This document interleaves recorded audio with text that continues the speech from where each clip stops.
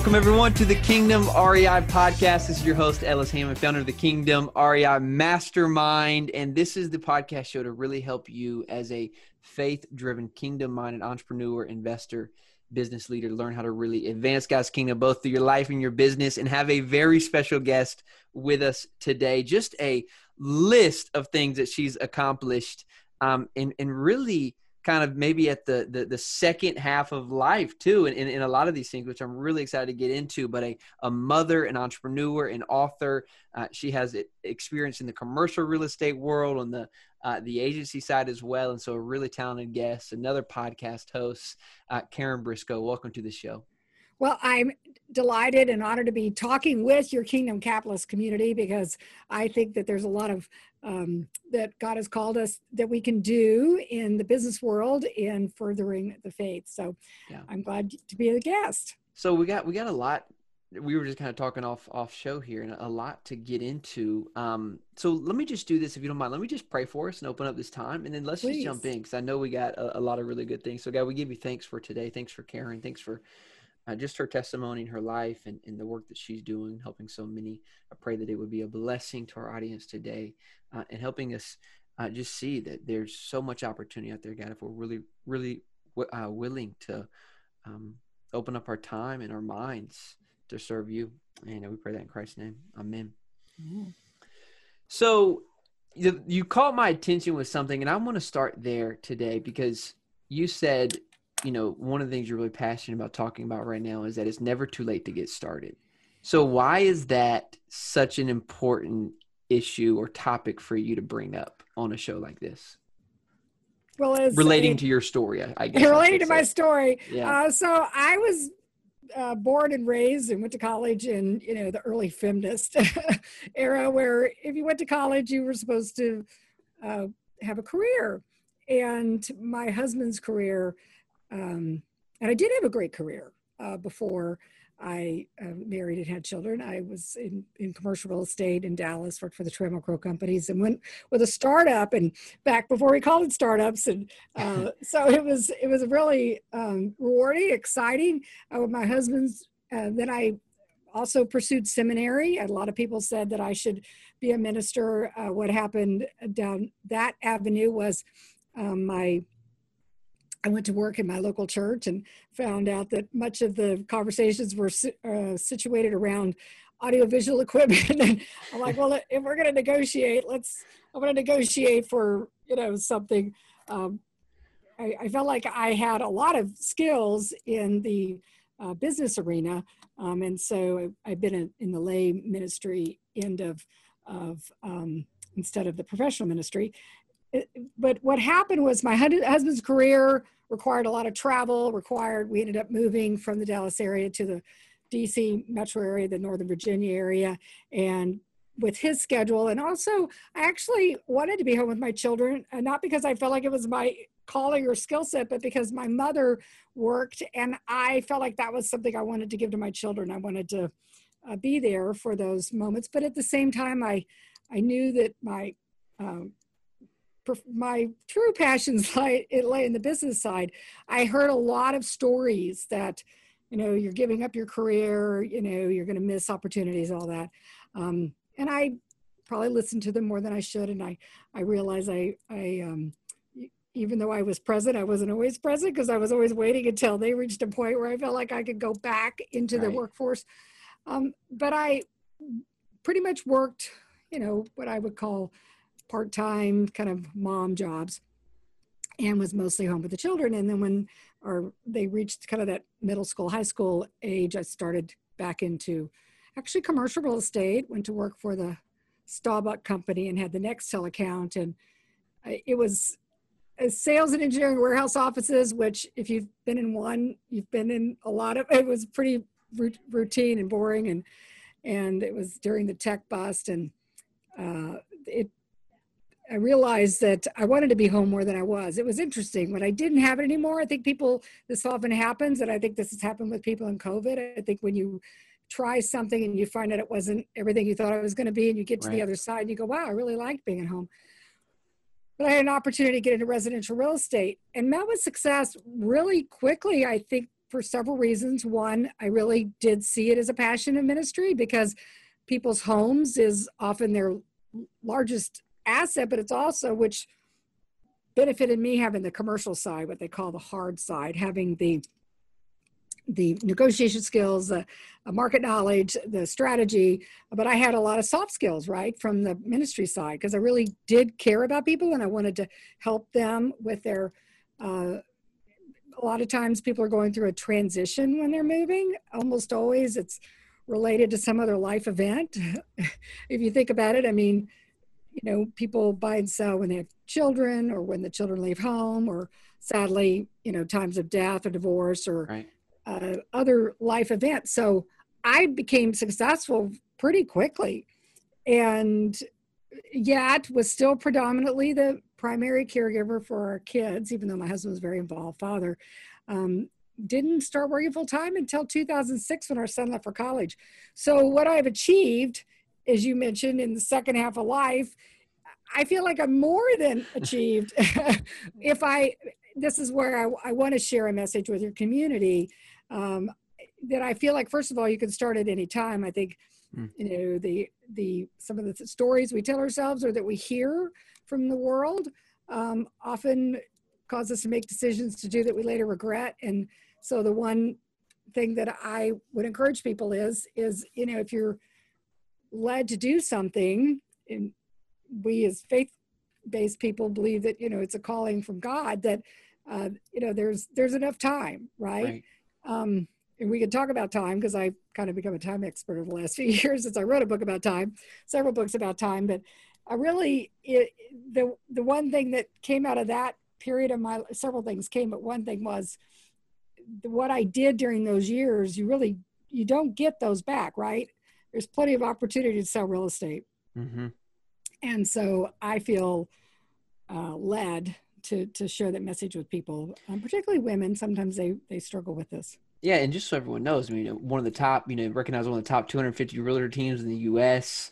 I mean, you're, you know, you've spoke on several stages. You've already now, I think, 2 books. Was that 3 books? Three Yeah. books.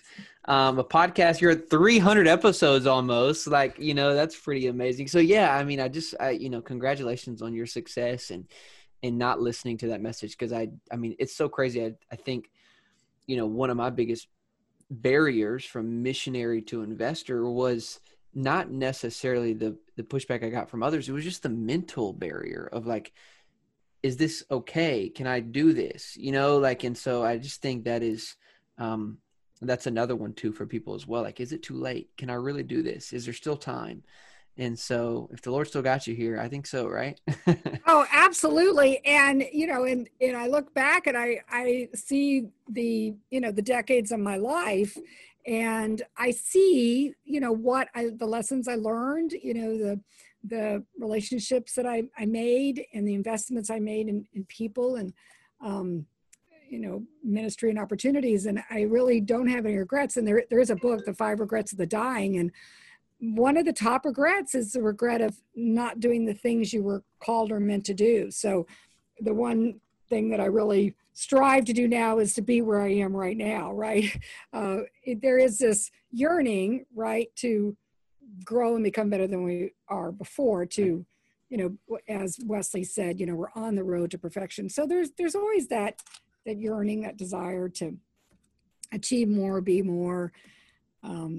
But there should also be this, you know, thankfulness and gratitude, appreciation for what you are right now, and to be where you are right now instead of. Well, let's talk about that, because you wrote a book on this, Flip Yes. Time, Love Life. You said you really become a master over time. Tell us, I mean, what's come out of that? Like, what's the premise of that? And what's really, you know, what do you really want your audience to really learn from what you wrote there? So the first book was Real Estate Success in 5 Minutes a Day, because becoming successful in real estate arena, as you mentioned, you know, sold over 1,500 homes. We average 100 million every year. Wow. In a very sophisticated marketplace, and have a sophisticated clientele. What I found was many people wanted to know how I did it. So they asked, and I kept saying, well, you know, you should invest in your personal and your business development. And so many people said they didn't have enough time. And so I said, well, do you have 5 minutes a day? And everybody did. And it's Parkinson's law is actually what is coming into play here. Why the 5 minutes a day? Because limiting and restricting time can actually make us more effective and efficient. Oftentimes people look at something and they become overwhelmed. It's a tsunami like. So the book I wrote is actually like a devotional for real estate. And it applies to a lot of other entrepreneurial, I find a lot of entrepreneurs see value in it. And so it's a daily reader. So every day you invest 5 minutes a day, just as if you were doing a biblical devotional or faith-based devotional. Because it's only so much per day, you're going to be more likely to remember it and recall it. It'll more likely to impact your life and business. And so that led to a lot of conversations with people about time.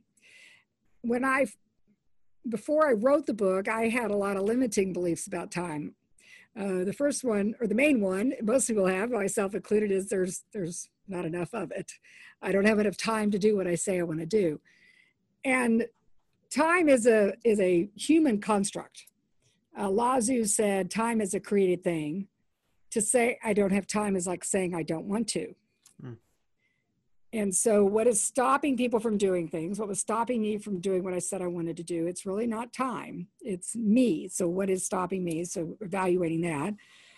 For me, it was a worthiness thing. I didn't feel like investing in myself was I was supposed to take care of everybody else's needs. I think that is, a common theme with a lot of people that are caretaker, ministry types. They want to take care of everybody else instead of themselves. So that was what it was for me.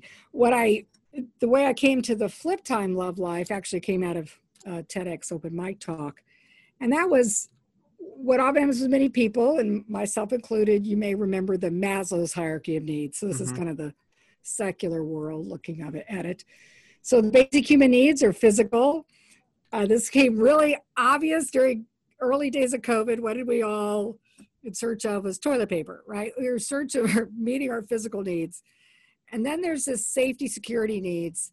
And there's a lot of that as well that came out of COVID. People are really, that's why safe at home, shelter at home. People felt safe at home when they were in a space that they could control or felt physically safe. Then you have your relationship needs, your esteem needs, then self-actualization. What happens with a lot of people is that they put off the self-actualization and, in a faith-based perspective, that would be, what God's calling. If you are like Jonah and just constantly saying, no, God, not me, not now, or whatever, at some point you may run out of time, right? And it happens for a lot of people. A lot of people say, I'll do it when the kids are out of college, or I'll do it when the kids are out of diapers, or I'll do it when I retire, or I'll do it when the mortgage is paid off, or whatever it is. It's your safety, security thing that makes you then feel like you can do it. That holds a lot of people back. So the idea that I came to is, what if you flip it and you start with self-actualization? What if you start with your calling?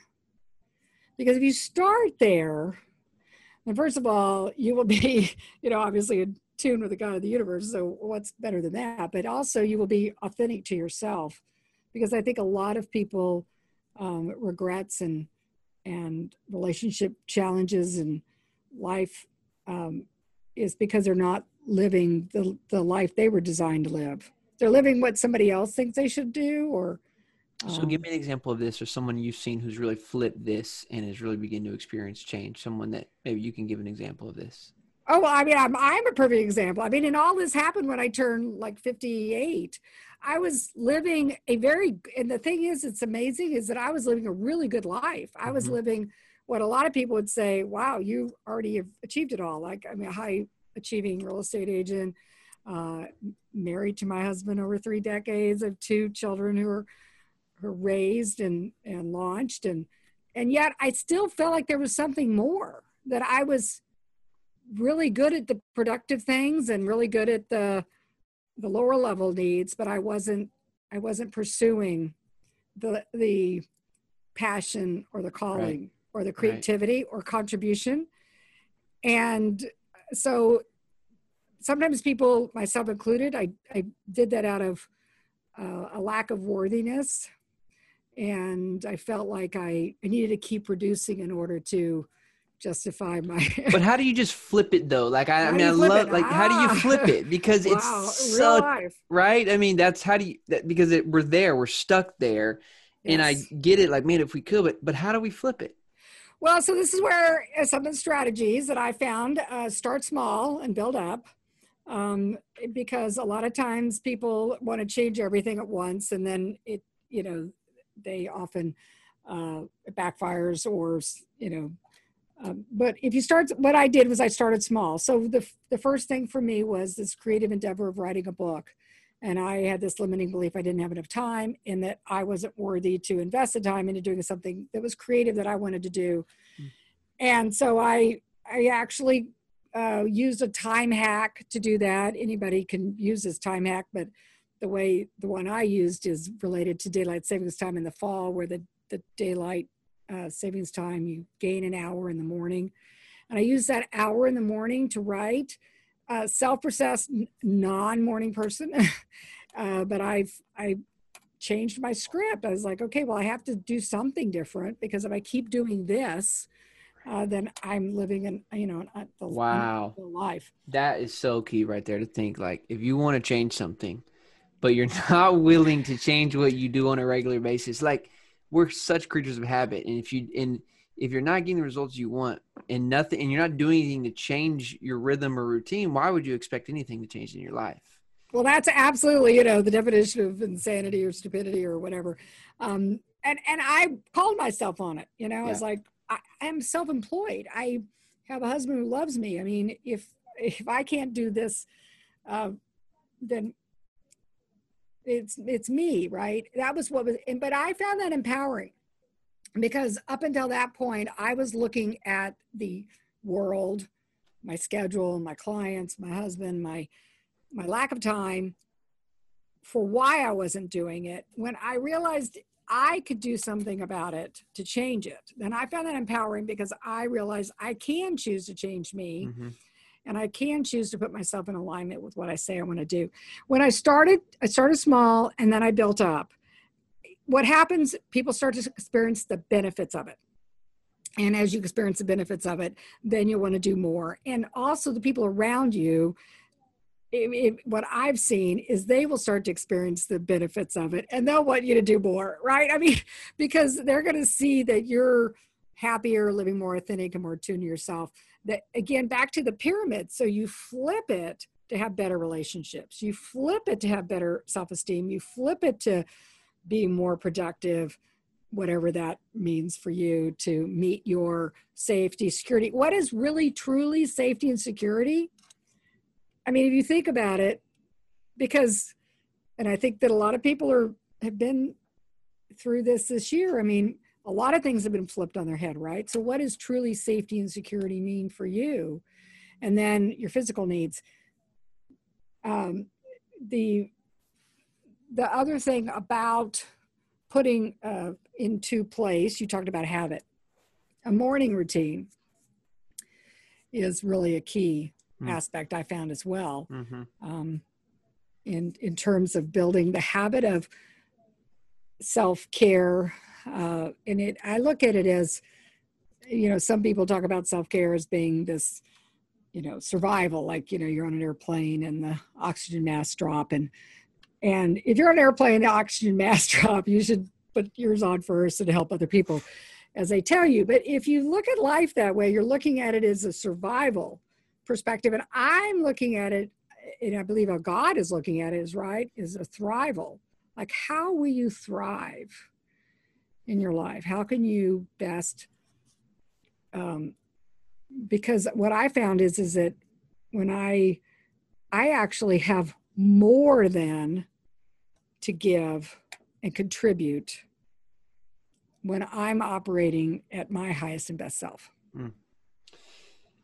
I love that. I love that idea of thriving and not just, and part of that is you do have to figure out what is that self-care piece. And a lot of that goes to, well, you just need to switch some things up. Let me take it a different direction. Cause I want to ask you this, cause you now have a podcast show of over, I mean, you're almost at 300 episodes, right? And you interview a lot of folks.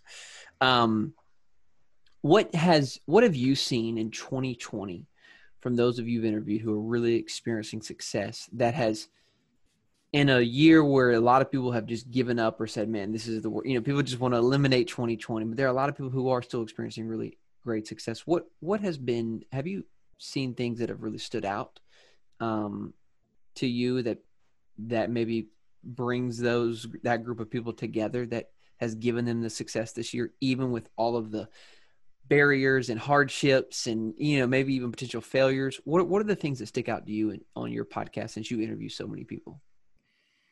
Well, in our world or arena in residential real estate, we're having our best year ever. I think that's because back to the safe at home, secure at home, the sanctuary, people are recognizing what is for them the most important, right? Is that creating that place where they can live, work, and play, and school and everything. And so we've found our business to be really strong. What we've done in response to COVID is to recognize that this is one of these, again, life events.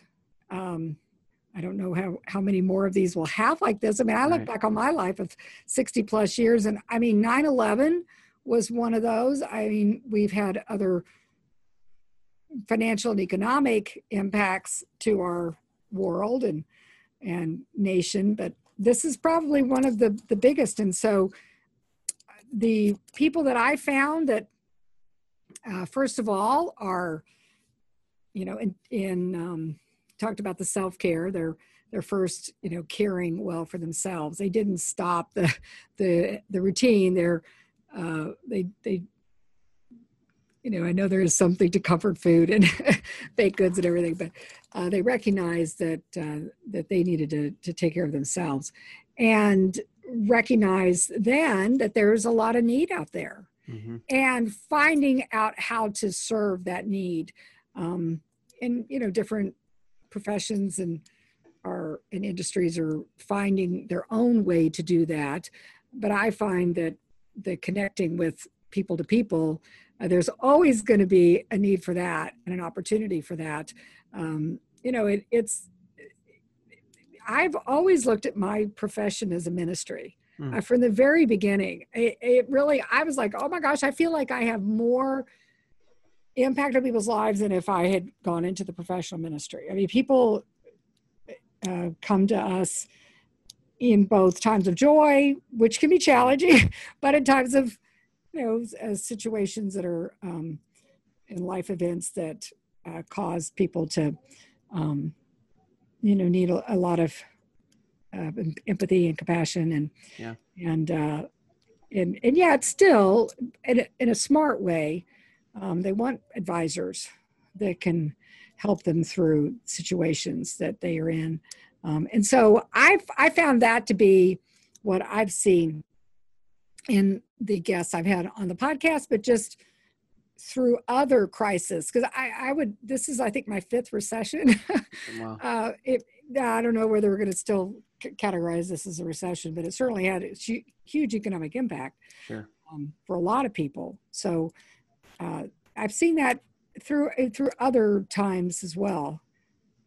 I'm curious just because of your experience, you talk about opportunity, being in the world of real estate, just what opportunities do you see from an investor or from an entrepreneur? You said you're having one of your best years right now. I mean, with interest rates going to be low for the next 3 years. I mean, what are the opportunities that you're excited about in the real estate industry that maybe as a entrepreneur or capitalist that you're kind of looking forward to, or maybe even trying to take advantage of? Well, there's lots of opportunities in real estate and as a capitalist. The way I look at how to project into the future is I like the Wayne Gretzky quote, just skate to where the puck is going. So you talk about 3 years out. So the most similar life event is the 9/11 event, because 9/11 also really struck people in their safety security needs. And what happened after 9/11? So we had a buildup of Homeland Security. So we might see a buildup of security in the health and safety spaces. I'm in the Northern Virginia, Washington, D.C. metro region. I anticipate there'll be safety on travel, health, in terms of health, and then safety in terms of, workplace safety in terms of the whole health arena. So I think there could be opportunity there. I think there's a lot of opportunity in reimagining all the different things that people do on a frequent basis. My son is a shopping center developer, and people like look at him and go, "Oh my gosh, your business is not good," and he goes, "That's not true." There are some that are struggling, the dry cleaners. Some of these trends though were happening anyhow, right? I mean, as soon as Lululemon came out with those pants, it looked like those pants. I mean, men quit taking their pants to the dry cleaners. So, did really COVID cause dry cleaners to go out of business, or was it a trend that they weren't paying attention to where the puck was going and watching that trend, right? Interesting, yeah. So you could say that about other industries. I mean, the travel industry and the restaurant industry is going to reinvent themselves. This is an opportunity, right? You can see it. Where are the opportunities going to be? Because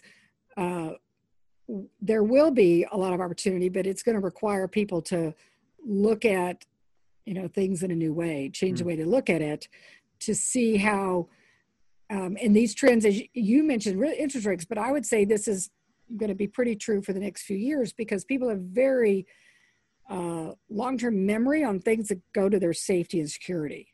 It was at least a 3-year to 4-year trend after 9/11.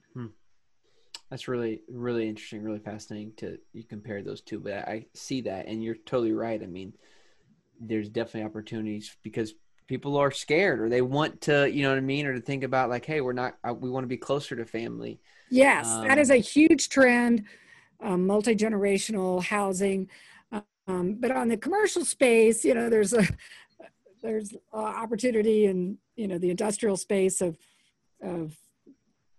storage of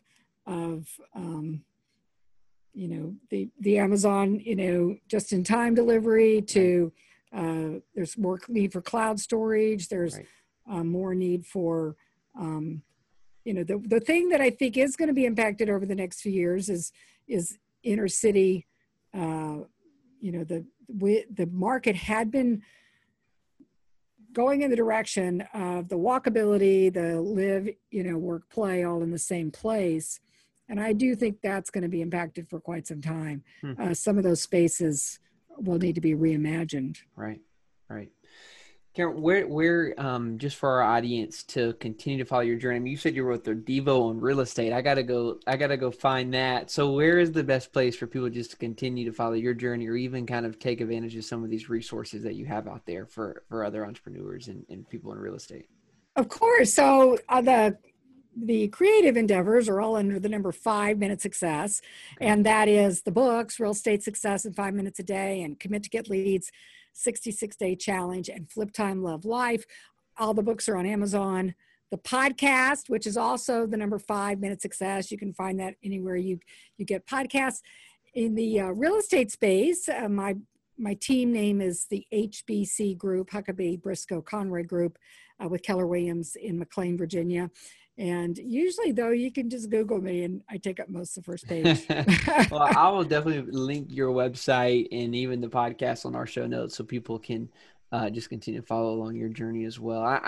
I loved just hearing your story. I love your passion for what you're doing, especially, you see your role as an agent, as a broker, as ministry. I mean, it's totally why we love the world of multifamily, because when we acquire properties, we're not just acquiring units like so many people count.